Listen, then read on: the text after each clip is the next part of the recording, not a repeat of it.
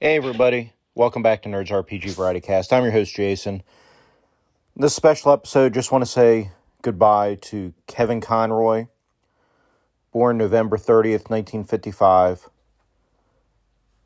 died November 10th, 2022.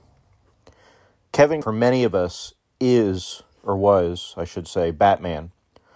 He did the voice of Batman in Batman the Animated Series from the 90s. He was, without a doubt, that version of Batman that, of course, he was the voice of that, and then Bruce Timm, Paul Dini, and Mitch Bryan are the ones that developed it. But that version of Batman is the best portrayal of Batman in a moving picture format that I've ever seen. And that's still my go-to version. By all accounts, Kevin Conroy was a very outgoing, very loving person. He not only did the voice of Batman, he did all kinds of other things as well. He did some acting. He attended Juilliard School of Drama, studying under John Houseman. He roomed with Robin Williams. He was in the same group with Robin Williams and Kelsey Grammer. They're acting. He toured with the acting group before he went on to do other acting roles. In fact, he appeared on Tour Duty, a show that some of you might have seen. Also had guest roles on Cheers, Matlock, Murphy Brown. But he's definitely best known for the voice of Batman in a number of different things. And one of the things that he did that just really made it work was Batman's voice was the normal voice. So even when you had Bruce Wayne out of his cowl and talking to Alfred, but nobody else is around, it was the Batman voice. The Bruce Wayne voice was the fake voice. And that just, was amazing.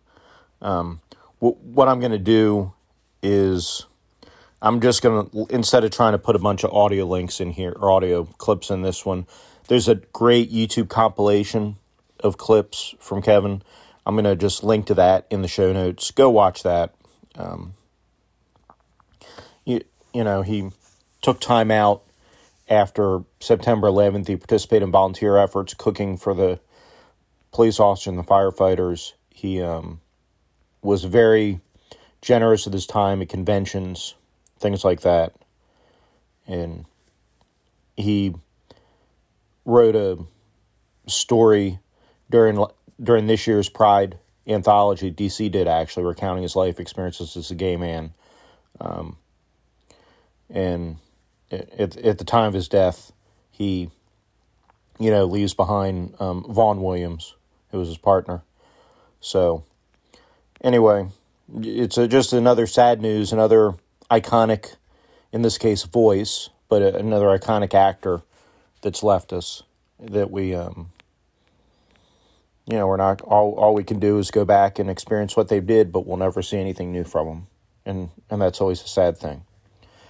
So, I'm going to end this here. This is just a short one, but just think about Kevin and his loved ones for a little bit, and maybe go listen to that anthology over on YouTube.